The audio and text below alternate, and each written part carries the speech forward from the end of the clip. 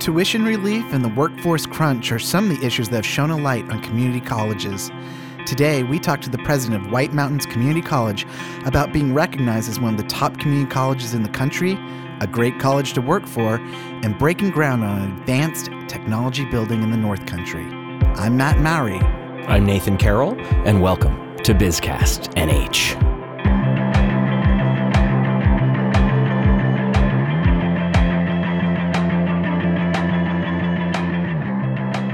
Matt. Yes? This is weird.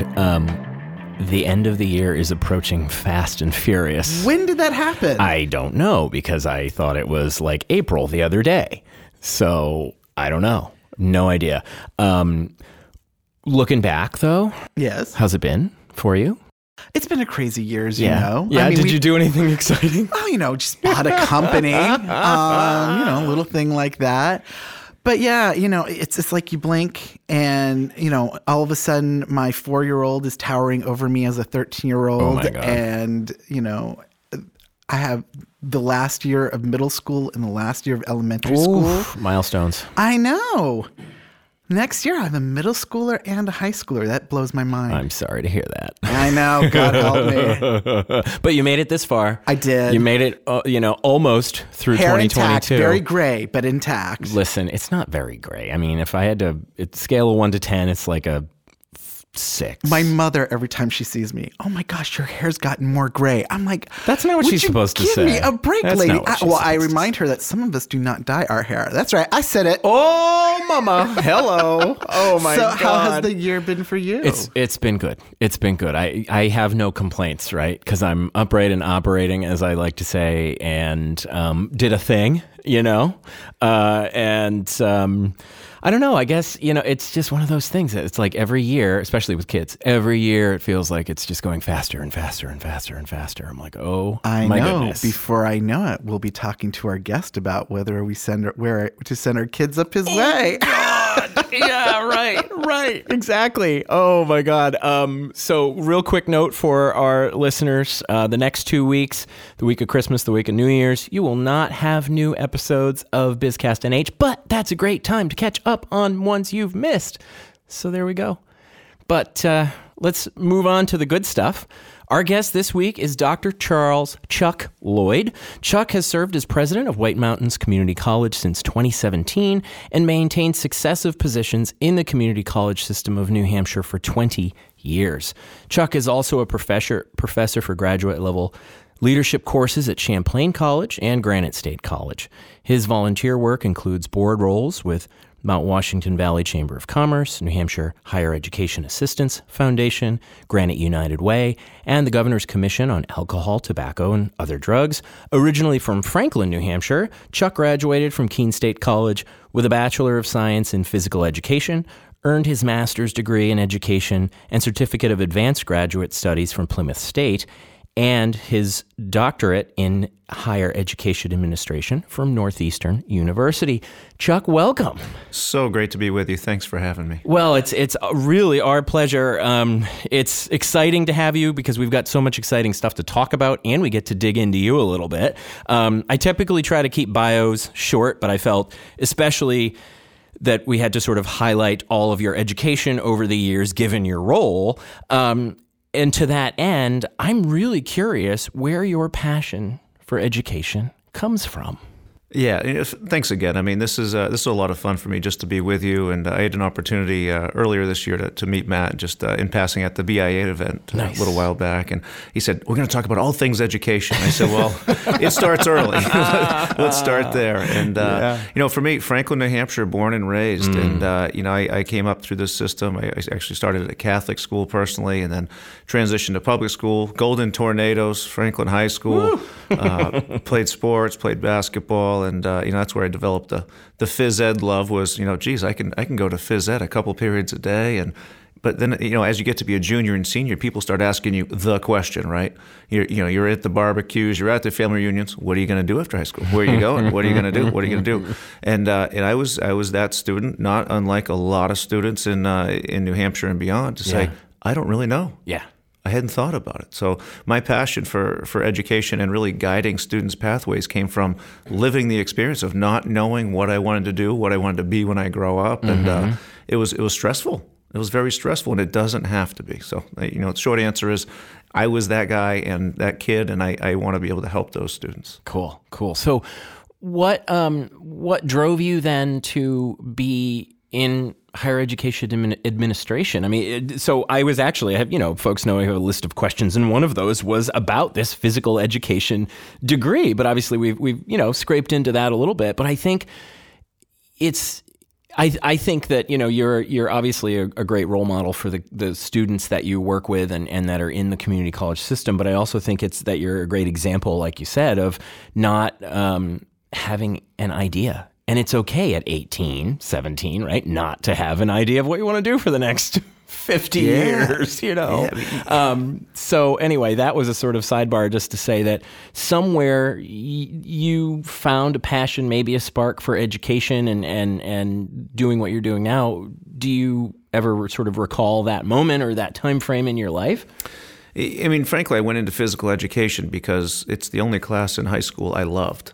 I'll be very honest there, and I never worked in phys ed a day in my life. Wow. The education part stuck. When I went to Keene State, I got involved with student government and community service and volunteering, and that to me was the connection. And I said, geez, this is what we would call now our retention strategies.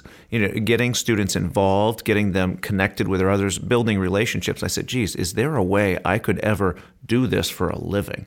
Foster these relationships, find ways to keep students together and rallying around. And fast forward a couple of years after Keene State, I'm at NHTI in Concord coordinating student activities, leadership programs, bringing people together. And it was, to me, that was the morsel, the nugget, if you will. I said, geez, there's something special about this. Yeah, I know a number of folks who actually went to school for aviation or computer science and found the same kind of love because it's that connectedness, right? In community, whether you're in a 4-year institution or a 2-year institution. Absolutely. Which I think is a nice little segue into asking you to just sort of give us your elevator pitch or if you would, on White Mountains Community College. Yeah, absolutely. So folks that don't know, White Mountains Community College is one of the 7 community colleges in the community college system of New Hampshire. We're up north, and when I say up north, it's above Plymouth. People think Get out Plymouth your maps, folks. It starts the White Mountains region just because there's a sign there, but that's actually the center of the state. So we cover the northern 3 counties. We're in Berlin, Littleton, and North Conway, and I say our 4th is online. We have a lot of students with online courses. We'll talk about that a little later. Yeah. But for us, the passion up north is about don't forget about us above the notches. And that goes for folks in Concord, whether it's from a funding angle, but also it's a great place to live, work, and play. What easier way to recruit and say, hey, you want to come up and take courses a few days a week, get your degree, but in the evenings, weekends, et cetera, you can ski, you can hike. I mean, there's just so much to do. And it just makes it easy for me to be able to say, this is, arguably the best place on earth to come to college. And let's talk a bit about community colleges and the evolution of them. So there used to be a stigma attached to them, right? It was the place that if you couldn't get into a 4-year, you're going to a community college. But it seems like the tide has really turned in the last few years, and people are realizing that they're an essential piece of the education continuum, whether that is being able to go get a degree, affordable degree, and get into the workforce, to get a degree while you're in the workforce, or to get a more affordable entry point into a 4-year degree eventually. Yeah. So can you talk about why and how that change has occurred? Well, first of all, I'm going to have you start doing some commercials for me, Matt. That was pretty darn well good. Done, sir. I'm not sure I can touch that pitch. I always tell people we have the worst business model in America. We have to be all things to all people. The piece you didn't mention is high school dual enrollment. Students that are sophomores, juniors, seniors taking college courses. That's become a big piece of our portfolio. And whether students come directly to us after or not, we hope they would, but if not, if they go on to the 4-year, they're leaving with credits at a reduced rate, very affordable, very accessible. During the pandemic, we saw a major spike in high school students taking college courses because they had that flexibility. Some of them didn't have sports after after-school activities, and they're coming right to college, which was super cool. Wow. But to be all things to all people, sure, we've got the traditional student fresh out of high school, 18 to 24. They're coming in, and they're more in our cohort programs, so, just by and large, our diesel heavy equipment, automotive, culinary, et cetera. But we also have the non-traditional student, and those are the students coming back for, changing careers. They may have learned their career went away during the pandemic, for example. They might be just changing careers because of a skill set or whatnot. Last year, in May, I handed a diploma to a 17-year-old and a 76-year-old on the same stage. Awesome. Two totally different places in life. One just finished welding. One just finished a liberal arts because he wanted to complete his degree and didn't have one. Just different places. So, the other thing that stands out around affordability and accessibility is you can swoop in and swoop out. When I was at Keene State, I'd go back to NHTI and take a course or two and transfer it back out. There were people working at, in Littleton. Genfoot's a great example. They're saying, geez, I just got promoted, but I don't know how to manage people. I don't know how to be a supervisor. Come back for some business management courses or our supervisory training. So it's all things to all people, but when it's right for you. And can you talk about the depth and breadth of the courses that are involved? I don't think people quite understand what community colleges offer. And in speaking to that, can you talk about how you are helping to address some critical workforce shortages in particular industries? Yeah, great question. So first of all, a lot of the community colleges way back when they started, the 1940s and 50s, started out as technical schools, really technical programs. Then they grew in the 80s and 90s to be comprehensive community colleges. And that's what we are across the state, frankly, in White Mountains Community College. So we offer a whole suite of allied health programs, the LPN, the LNA, the MA, the RN. I mean, it's all there. But also criminal justice, business administration, education, human services, conservation law, and then we do have our technical programs. I mentioned auto, diesel, culinary, but welding is one of our major programs and meets industry. So transition to your second part of the question is, how do we meet industry needs? We are responsive. We are arguably the easiest community college sector to be able to pivot when the need changes. So, for example, we've always had our RN program, nursing, but we had a need a couple of years ago for LPNs, and we just didn't have the LPN, licensed practical nursing program.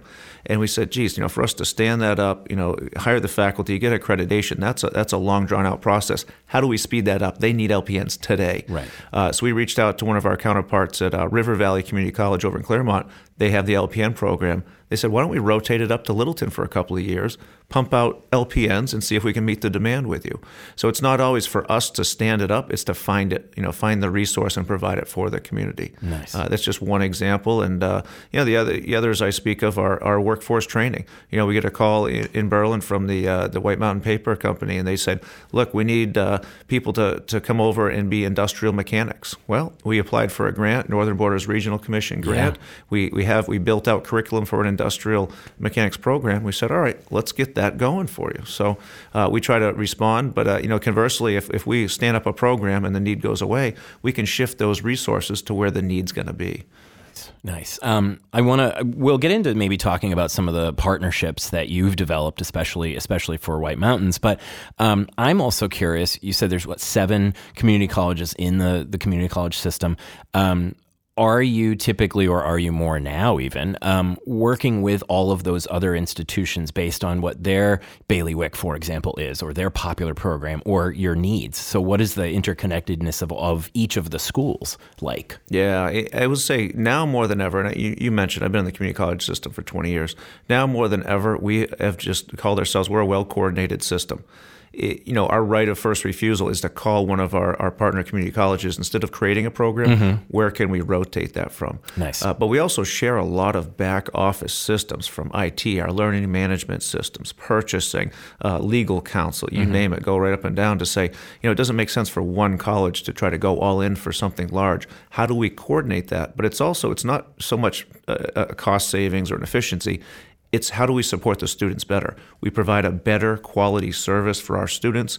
That's the very same with transfer. Students that say, geez, I live in Concord, but I'm going to be staying at my lake house up in Berlin. I'm going to go up and say, I'm going to take some courses up this summer and transfer them back, or I want to go ski. So it's got that transferability within our system as well. Nice. And then to go on. So we work extremely close together, and we even do that with shared positions sometimes. Of saying, geez, I don't have an expert in financial financial aid, currently somebody transitioned, could I borrow or buy a percentage of someone's time from Concord, from Laconia? Cool. So we're working very closely together to try to solve those for the students. Yeah. So you mentioned the positions, and I'm curious. Tell us a little bit about the folks that are working at and teaching at White Mountains Community College. I know I've met a few of them, and I was sort of surprised, but then in the end, I was like, no, I guess it's not a surprise. But at just the caliber of their experience in industry, their ability to teach and connect, their passion for it. I've had a few conversations with folks, and it's just like, wow, totally blows that stigma out of the water. And I think it's amazing. So tell us about the folks that are doing the on the ground work there along with you. Yeah. I mean, first of all, it's a softball question. I mean, I appreciate that. I mean, every time I'm out in the community, all I do is talk about our programs, and I don't have to sell. I don't have to sell our programs. They know the reputation shows up before we do. Right. I can go up and down. We have top-notch quality faculty who are extremely passionate. Our students say it. It comes back on surveys. It's the number one reason we have the number one graduation rate in New England for community colleges. People make connections with our faculty because they are passionate. They get them hooked in. I can go up and down from conservation law. I mean, we have, Wayne Saunders, who has his own podcast, by the way. We're going to have to share that one with you. But, up and down. Advanced welding, 100% job placement. When they leave, they're getting jobs. To the point where our faculty, I don't know if I should even say this, but our faculty are sharing, pay stubs of the students that just graduated. You want to make some money? You want to go out and help the workforce and provide for your family? Here's what you can do. Yeah. Our faculty are arguably the most, I'll put them up against anybody from a passion standpoint. Nice. And that's, again, when I'm out in the community, as you know, when I'm meeting people and they're saying, oh, I've heard about that welding program. Oh, that diesel, that's the only accredited program in New England, and they are killing it. Yeah. I mean, that's the fun part. I get to just listen to that. I don't have to sell and say, oh, yeah, we have good faculty. Like, well, we know. And they're also your neighbors. They're the people living next door to you. They live in the community. So that's cool. the fun part. We'll be right back.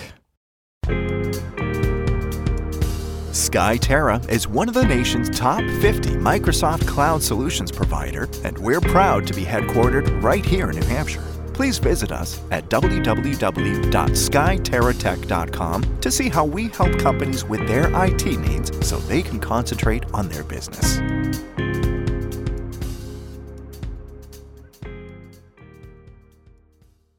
All right, we are back with Dr. Chuck Lloyd, White Mountains Community College president. So I want to talk a bit about the North Country. A lot of people in southern New Hampshire hold on to a lot of old perceptions of what the North Country communities are. Failed mill towns, it's where we go to go play, but there's nothing else up there. Can you talk about what the myths versus reality are of the North Country? Yeah, great question. And I hate hearing failed mill towns. It's economic transition, right? I mean, everything comes and goes. And you heard, I'm a Franklin guy. We used to be a mill town, Three Rivers. And now look at it. And Franklin has come right back. There's this Whitewater River, there's brewery scene. I don't know if you've been to Brothers Donuts, by the way.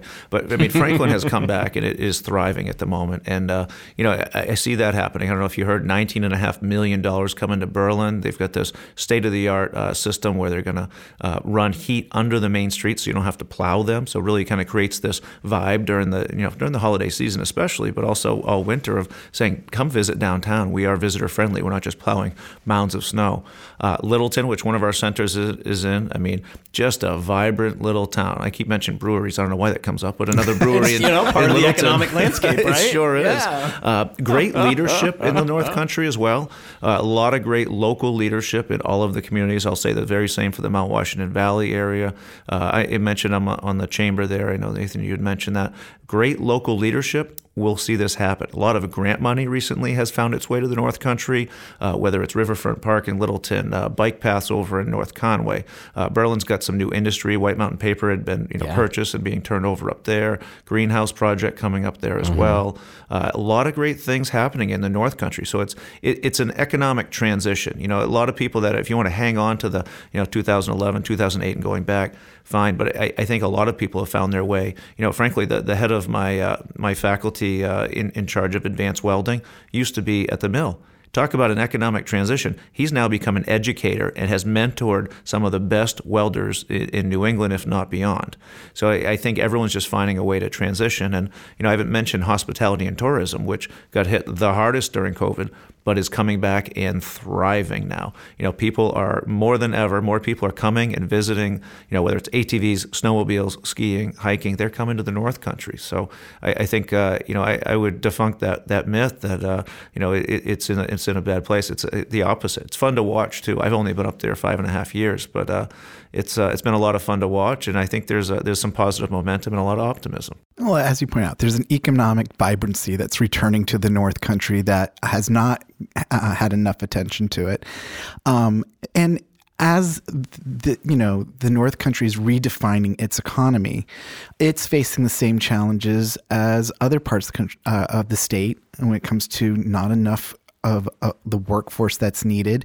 And, it may be even exacerbated that there for a while, it was skewing much older than other parts of the state. There was a real challenge to hang on to younger people. They seem, to leave and not return in the numbers that we see in other parts of the state. Can you talk about the role that the community college is playing up there in that? And what are some of the specific ways you're working with industry and you're working with high schools to change that? Yeah, great question, and it's a compounded question, right? Everyone you talk to, and this is not just the North Country, but it's, obviously I'll discuss that matter. Workforce, housing, childcare, yep. Top three every day of the week. How do we play a role in that? Well, number one, we have employees that need childcare. So whether it's them, working remotely, occasionally having some flexibility, we also have students who need childcare. We are just as flexible with them. We have what's called high flex learning. If you can make it to class, want to come to class today, great. If not, we've got cameras come up. You can zoom in. You can do it asynchronously online. We allow the student flexibility. The other role we play, I think, I call it as a convener.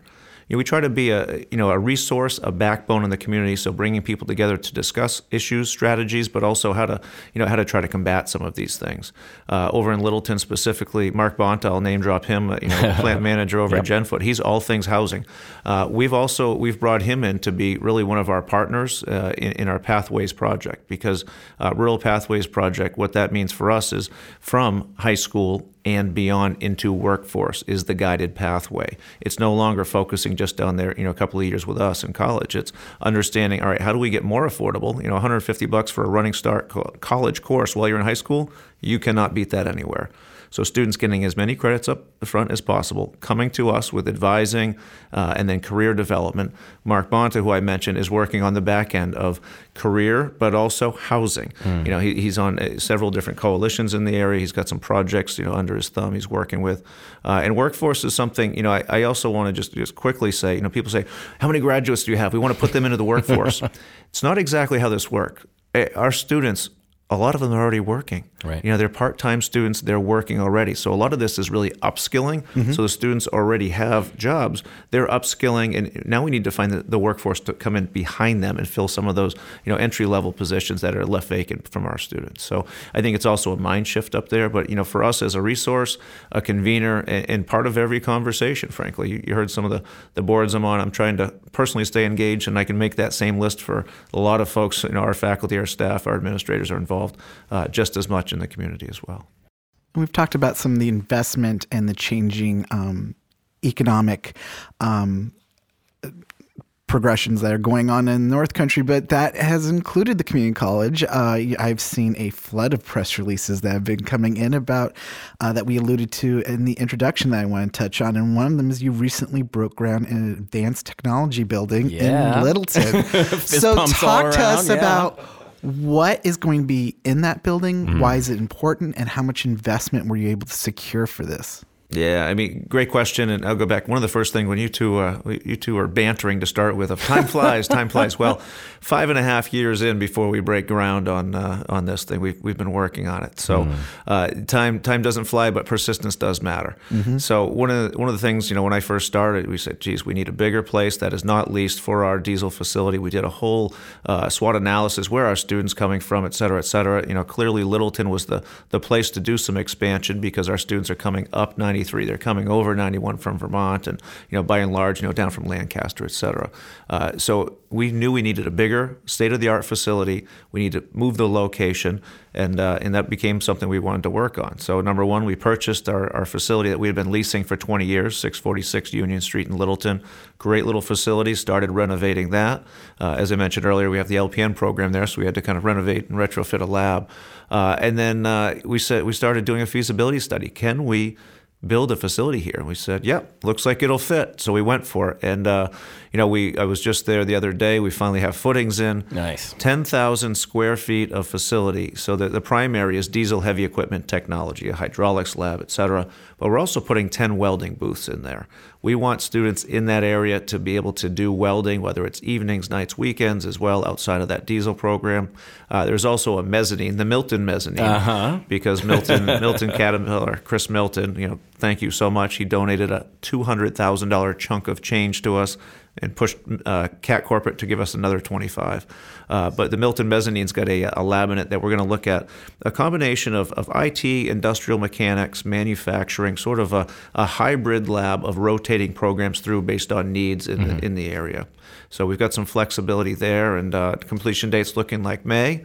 And the dollars north, I always say, is it's hard to come by. We were the only capital project approved in the last biennium for the community college system. $5 million from the state of New Hampshire put right into the program and our project up there. You are a force, Chuck Lloyd.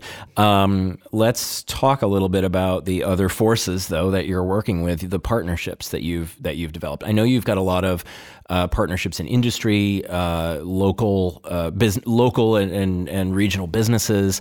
Maybe start with the CAT relationship, because that's been an ongoing the Milton CAT relationship, and talk about some of the other partners that you're working with statewide or regionally. Yeah, great question. Milton CAT, number one, is always hired our students, provided internships, scholarship dollars. I mean, just been a great partner. And when we approached them for this ask, they didn't blink an eye. They said, "Yep, we want to support it." So number one, they're up on the shelf. Kenworth, New England Kenworth has been great, because our program's not just off-road equipment; it's on-road. Chapel Tractors, John Deere. I mean, you name it, up and down. They've been great with our students. Granite State Truck Center right in Littleton as well. That's the diesel program. But beyond that, partners. I almost ask it the opposite. Who is not a partner in the North Country? Right, and they need to be. It's unbelievable. I mean, we have literally laundry lists of this. But, Allied Health is a great place because our clinical rotations, our students do not become nurses without having hospitals and facilities, healthcare facilities to host them. So, of course, Littleton Regional is one. AVH over in Berlin, Memorial, but also Weeks and, St. Vincent. I mean, you name it. I mean, all of the healthcare. But also our students need internship opportunities up and down. So businesses opening their door. I mean, let's talk about education. We need more teachers, plain and simple, from early childhood all the way up through. And all of the schools say, you know what, come in. You need to do your hours. You want to spend some time. You want to shadow. You want to be a para. They'll hire students, in off hours and whatnot as well. So up and down, some of our partners have been unbelievable. The partners that you don't think about that are behind the scenes, the New Hampshire Charitable Foundation, they've thrown a lot of money at supporting food insecurity for our students. Yeah, so that's a unique thing that you guys worked on during the pandemic. Talk more about that one for a minute. To my knowledge, when we started it, we were the only ones doing it. But it was, we call it Meals Include Ed. So free breakfast, free lunch, and a free meal on Wednesday evenings for all students. And we underwrote that program from the Charitable Foundation. They've just been excellent. That for students to show up, you come out of high school where if you have free and reduced lunch, you don't think about it. Now you show up and you've got to pay out of pocket for all your meals. There's a ton of research. I don't have to tell you that a full stomach, allows for a full mind and, be able to study and not think about where your next meal is coming from. So that's this year we kicked off what's called Rides Included. So students are able to ride the transit, Tri-County CAPS transit, free by showing their ID. We are underwriting that as well. Look at you go, man. So looking at housing somehow we've got to figure out. We're starting with food and transportation just because that's been on our plate. So that's been a lot of fun. And the Partners Charitable Foundation, Tillotson Fund, of course, Mascoma Savings Bank has been excellent with us as well. Wonderful. And part of that too is that those are big barriers to students completing their degree programs. That if you don't have enough money, that you can't get to classes or you can't feed yourself, that's more likely that you're going to drop out. Can you talk about what dropout rates have been like and what's being done to ensure student success? Yeah, great question. And just first, one of my favorite days is always commencement. One of my favorite days last spring, I went around with one of our student senate members, and we did focus groups. What does this meals included program mean for you? We had 4 or 5 questions, and it got emotional. Someone said, if you didn't provide breakfast, there were days I wasn't going to eat because it's more important. I have to get my kids fed and out the door. And she said, that is the number one reason I stayed in this program. That as a nursing student, we would be 1 nurse short if we didn't provide that program. Wow. I mean, it's powerful. It is powerful. Giving me goosebumps right now, seriously. Chuck, really. So when you talk about what is it you do, how do you keep students? Number one, we have a 54% graduation rate for a community college. The New England average is 22. Wow. National average is 35.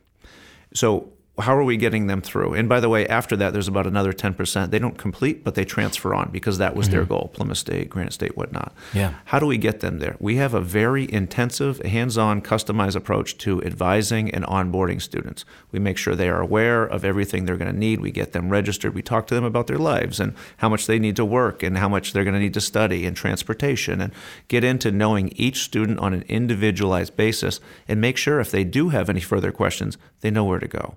And then, we created what's called the Welcome Center. So when students walk in, the first thing they see are 2 smiling faces, 2 people, Suzanne and Asamina. You have any questions, you walk in there. There's a computer if you need to be shown how to do anything at all, if you have questions where things are, validating your ID for the transit or for coming in and getting your meals.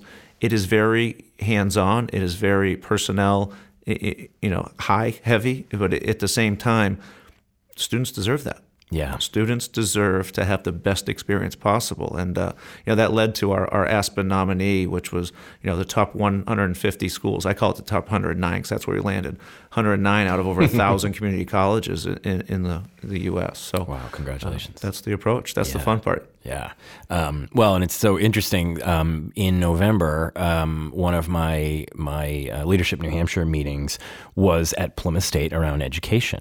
And not only did they talk about how Plymouth State had cut its early childhood program, but we ended up having conversations about sort of the whole human, right? And I'm listening to you going, okay, you're literally taking care of and the whole human, talking about their needs, the expectations, who are they, where they're at in life. That's an amazing model for, folks in, the rest of the public education system to take note of.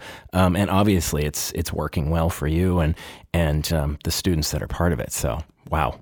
Yeah, I mean, just to add one quick thing, I mean, I talked about all this pathways work, and the old mantra for colleges used to be, let's see if the student is college ready. How do we assess that? How do we evaluate that? We've flipped the mindset to say, how do we make sure us as the college, we are student ready? Let's open the doors. Let's make sure they've got their basic needs met. Let's make sure they're comfortable, et cetera. We need to be student ready. Wow. I like that. Obviously, a lot of investment is being made. Can you talk about the challenges and how you rise above them when it comes to funding? New Hampshire, we're notorious for ranking last in the nation when it comes to our state support for our state and community college systems. The North Country is very used to not relying on Concord for funding, often is very much ignored when it comes to the budget. So when all that's compounded and you're the college serving the North Country. He's landed on thick here, isn't it? I can see the sore spot. Can you talk about how do you ensure that you're able to serve your students given those funding challenges, and how are you turning the tide of those? Are you? Yeah, I mean, loaded question, great question. You've obviously done your homework. 50th in the nation's not a place you want to be with higher ed funding. More with less has always, been a mantra, in New Hampshire, frankly, but the North Country even more. I mean, MacGyver, beg, borrow, and steal, duct tape, put it together. I have a couple of philosophies. Number one, how does this impact students? If we were ever to change something, cut something, reinvest, ROI, we've invested in additional student advisors because of what I just talked about with the holistic approach. We've hired new advisors. Why? Because every one of those students who comes but stays also is here for the duration. That is what student success looks like.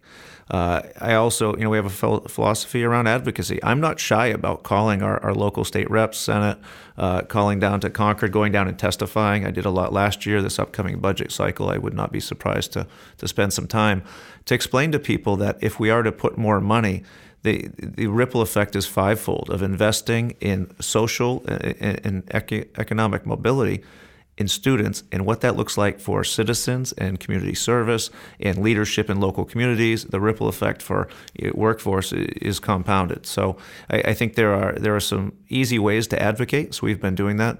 But also, the money we don't get from the state, we are also out looking for large grants. We're part of, I mentioned Northern Borders Regional Commission has been great with us. Tillotson has been great. But we also are out on the national level. We just got underwritten. I mentioned Pathways, Rural Pathways.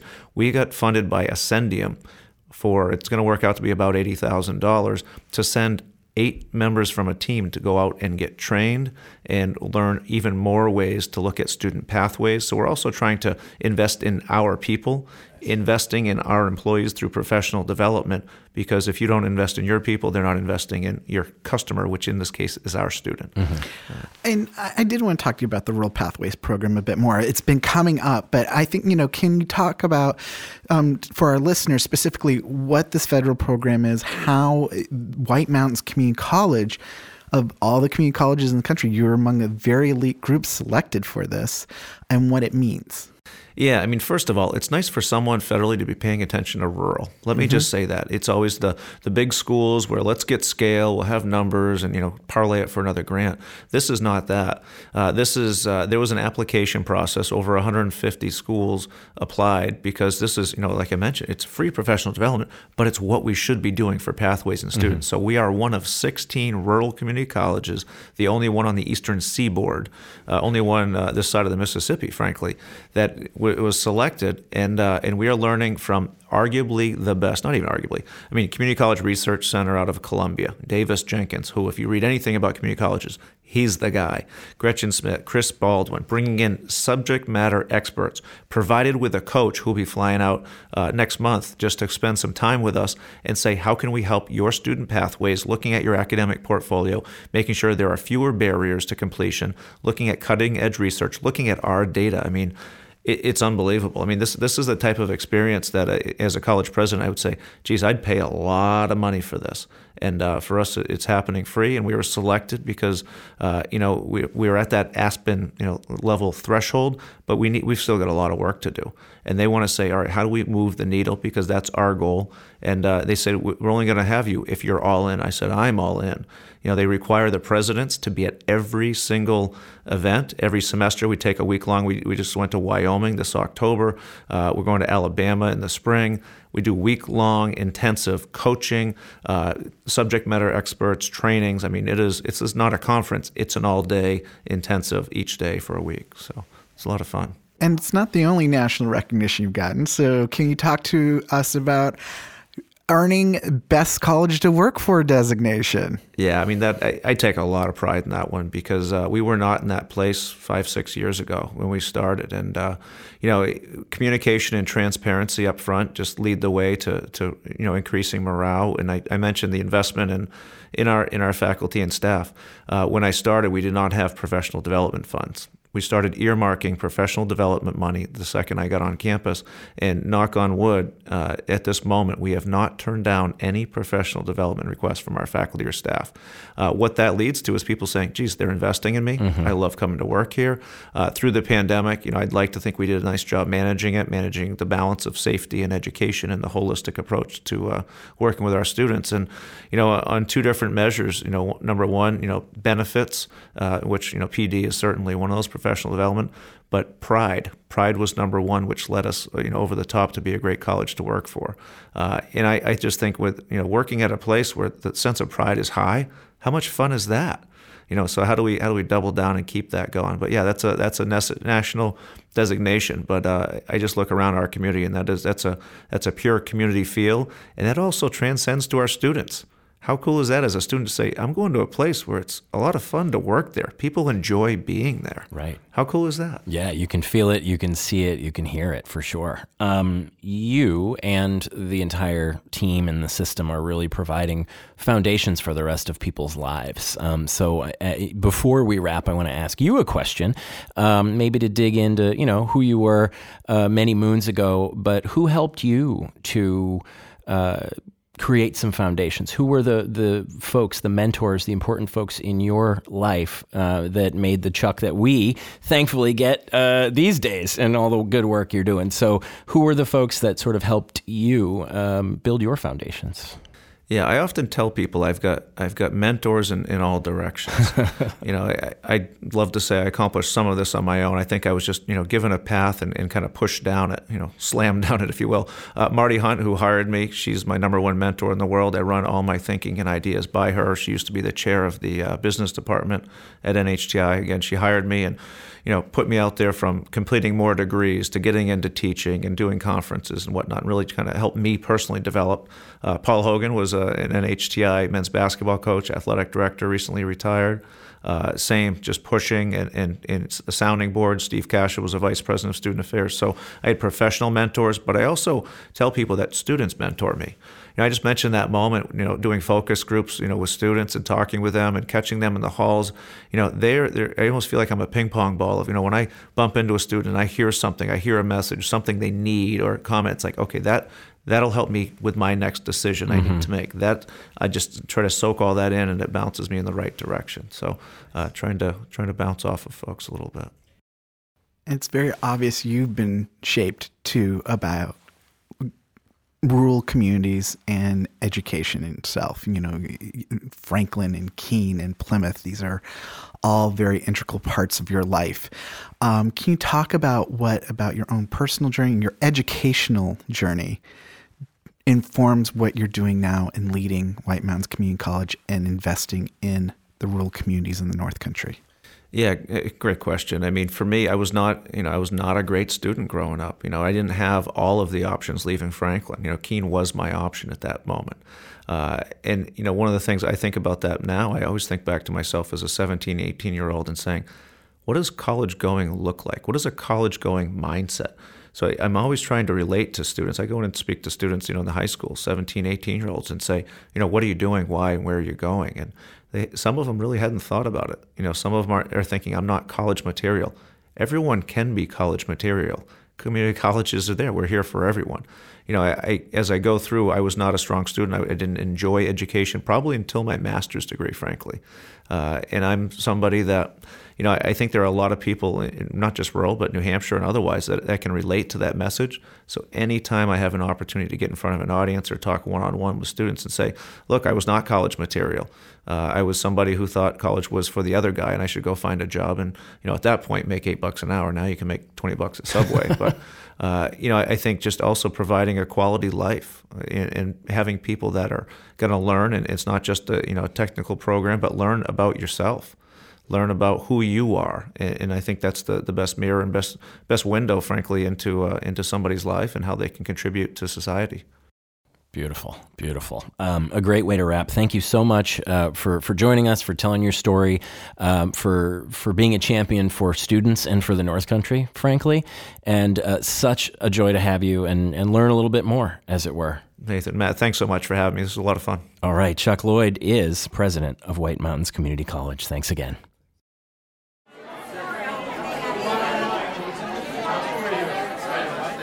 And now the buzz. In the November issue of Business New Hampshire magazine, Phil Sletton, the research director of the New Hampshire Fiscal Policy Institute, wrote an article about how federal aid is reducing poverty and boosting the New Hampshire economy. And, federal aid, or aid of any kind, is a big political football, as we know, right? It depends on how you look at it. Right. Is it a handout or a lift up? And that is the big debate. And so what Phil did was take a look at the statistics, because there was a lot of federal aid that flowed out during the pandemic as we had economic uncertainty, unemployment, strife. And what did that look like for New Hampshire? And he really came up with some interesting points about what that economic impact was here in the state. Yeah. So the American Rescue Plan, with some of the targeted relief policies that the federal government established in 2020, ARPA, the American Rescue Plan Act, in March of 21, kind of continued several of those targets, and there's positive impact in a number of ways here in New Hampshire. One of them that I pulled out right away from this is that always thinking as a business guy about return on investment, right? So likely generated more than $1 in economic activity for each dollar invested. So there is a return on the money spent, which is a great argument, you could say, for federal stimulus or, assistance in this way. Right. And specifically, he took a look at enhanced food assistance, as well as the expanded child tax credit and the earned income tax credit, and how these each boosted. And, all these policies, he states, likely generated more than $1 in economic activity for each dollar invested. Right. Which is amazing. Tune of $1.61, $1.59, $1.25, depending on the program. Right.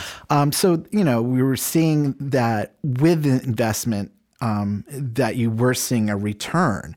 In fact, he says, there was in just July through December of 2021, about $320.7 million flowed to New Hampshire families. That's huge. Through advanced monthly payments of the child tax credit. And those payments help grant staters afford things like food and rent, utilities, educational expenses. So, it's money that was flowing right back into the communities. Right.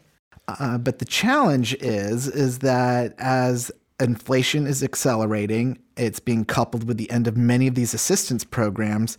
And that means about 1 in 3 Granite State adults are reporting it being difficult to pay for their usual household expenses during this past summer, which I imagine is only going to be exacerbated now as we head into winter months and heating comes into play. Yeah. And that's what we're buzzing about this week. Thank you for joining us today.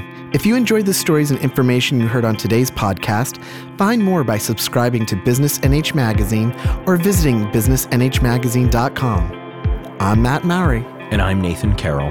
BizCast NH is a production of Granite Media Group.